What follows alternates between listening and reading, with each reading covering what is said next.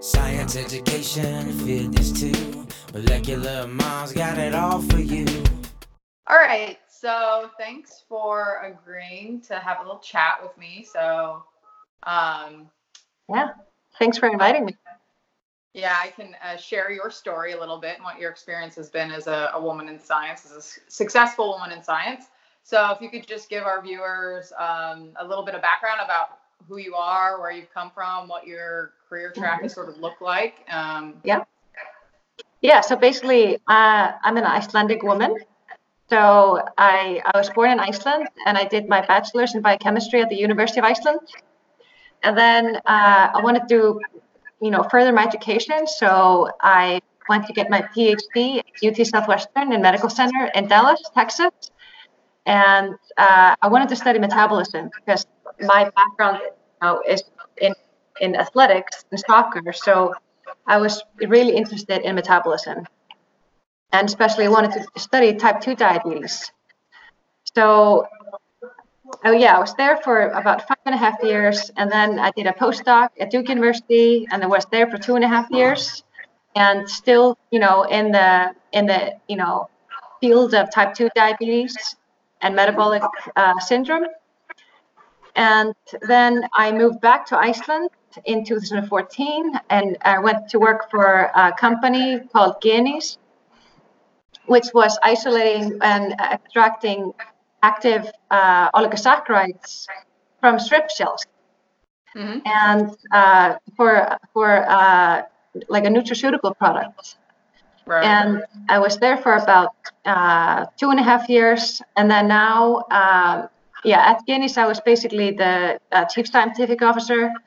I ran the lab over there, and I also dabbed in like the sales and marketing side at the company, and participated in like getting clinical trials started, getting products launched. And then right now, I'm the chief operating officer at a biotech company called Cyanatura, and we are isolating active molecules both from microalgae, and we are growing microalgae using new technology. And we just submitted a patent application for that. So it's also kind of a tech company also. Mm-hmm. And then we also isolate active molecules from a plant that has been in Iceland since like the Viking era, and it's called Angelica argentelica. So basically, I'm in the nutraceutical business. Right. Mm-hmm. Okay. So why did you make that transition from academics to more the industry side of science? Yeah, so I think it was more just by chance. I never planned for this to go like this. I was going to stay in academia because I think that was, what I knew. And I think that's also what's promoted in academia, which, in hindsight, I think that's really wrong, because I think graduate students should be taught more about the business side so that they are better adapt, that they can, because, we are problem solvers. Right. So you can go into and almost anything. I haven't gone from the science side, so I'm still, we still have the research and development department at my company and the company that I was before. But I think, a lot of graduate students that have a scientific background, they are just really good at problem solving. So they can just go into any like cross-disciplinary field, even politics, something very different.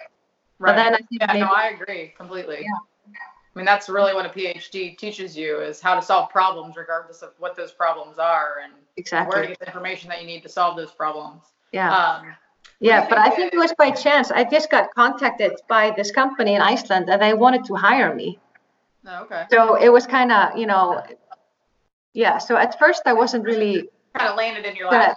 It kind of landed in my lap. Yeah, it was kind of how it went. And I'm glad, today, because I think that my qualities, I think I'm actually better off in industry than in academia. And I see that now.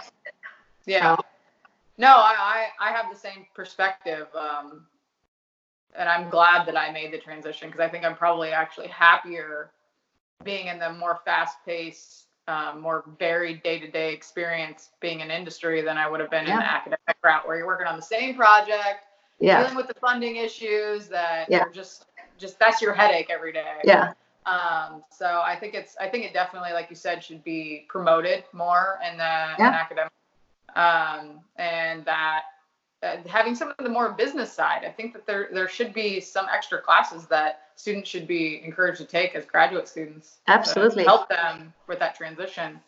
What do you think are some of the most vital components to being successful as a career mom, someone in the STEM field, also having a family, raising a family, because you're a mom of 2 boys, and a wife. So how do you balance that?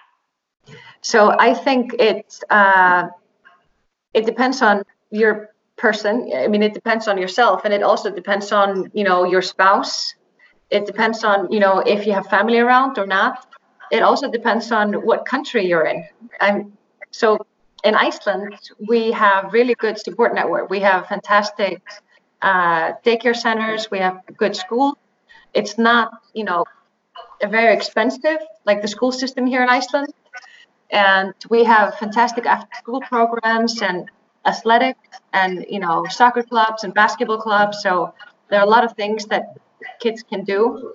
But for me, I think, my major, I think the biggest factor for me to be able to be successful is that I have a really, really supportive husband, So I think that's like the biggest point, So, and I mean that means so much, I mean, he moved with me to the States for the graduate school, and he moved me when I wanted to go to Duke University, and then when I got the job in Iceland, he moved with me back, back to Iceland. And I mean, basically in Iceland,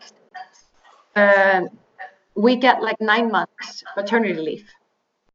Paid by the government. But you didn't have your boys when you were in Iceland. No. You had them when you were in the U.S., which does not have a nice maternity leave policy. I got and like you were still in academics. I know. Yeah, so I'm like, when women here in Iceland are complaining, I'm just like, don't complain. Yeah, you don't know how it is. Yeah.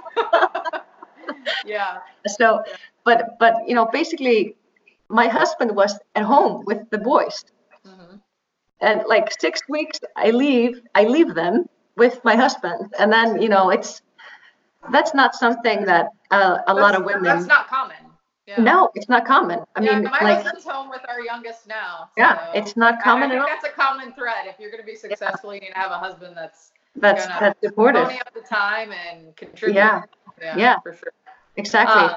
And then I think also the key thing is that for me, because I'm always moving more and more towards the business side, and I'm always my responsibility for many employees and for the company where it's going. It's stressful, so it's many work hours. I often work from home at night, so having the house clean and proper is a key, because then you don't get irritated, because then and you're not stressed out looking at the mess around you. So like having help, like I have a woman coming like once a week, clean and do everything, and that there was such a relief for me to have that. And it's so worth it to be able to do that. So I think that's also very helpful. To help part of that. And then I think it's also knowing when to stop yourself, because if you're really ambitious, you can really kill yourself in work. And I think that's a big taking issue. On too much. And then you just burn out. So I think for me, because like I love working out, and I think that if I'm not in good shape, I cannot produce as much. I'm not as productive. So, and when I get too stressed out, my husband sees it before I see it, and he's like, okay, I see that this weekend we need to go hiking or do something, but going into nature. And that's kind of what I do here in Iceland, because we have such a fantastic landscape. So we'll go out and go look at some waterfalls and go hiking. And I think just being in nature really like helps me recharge. Stress reliever. Yeah. Yeah. And we have fantastic also public swimming pools in Iceland. So we have like geothermal energy. So we have hot water. So it doesn't matter, what year, if it's winter, if it's summer, you can always go to the swimming pools and go to the hot tubs and go to a hot and cold therapy. And I think, that's also something that I do really often. Yeah. That just keeps me healthy and sane, Right. Yeah, no, I agree. That's actually one thing I miss being in Houston now is coming from North Carolina, living there for nearly a decade. There's a lot of outdoor activities to do there and lots of hiking. And yeah. Now that I'm in Houston, it's just very flat and it's very urban. And there are some places to get out and about, but it's just not the same. And air quality is not the same. And I really find myself missing that a lot. And I miss North Carolina a lot. Yeah. So air quality. It's pretty much the gym for me is mostly what I do. And then having a little tiny baby right now, it's not easy to get out. So I just go to the gym. But how do you like make time to fit it in? How would you suggest that other people that are trying to work that into their life fit it in? Yeah. So it's so easy to neglect yourself. It's so easy. And I've done this. I've had a long periods, many months that I just don't put, my needs at, anywhere near the first 10 places, in the priority list. So, and that just ends up not being good because then you just get grumpy Lilia, and so what I do is that I have 2 soccer practices a week, and I have it on Mondays and then I have on Thursday evenings.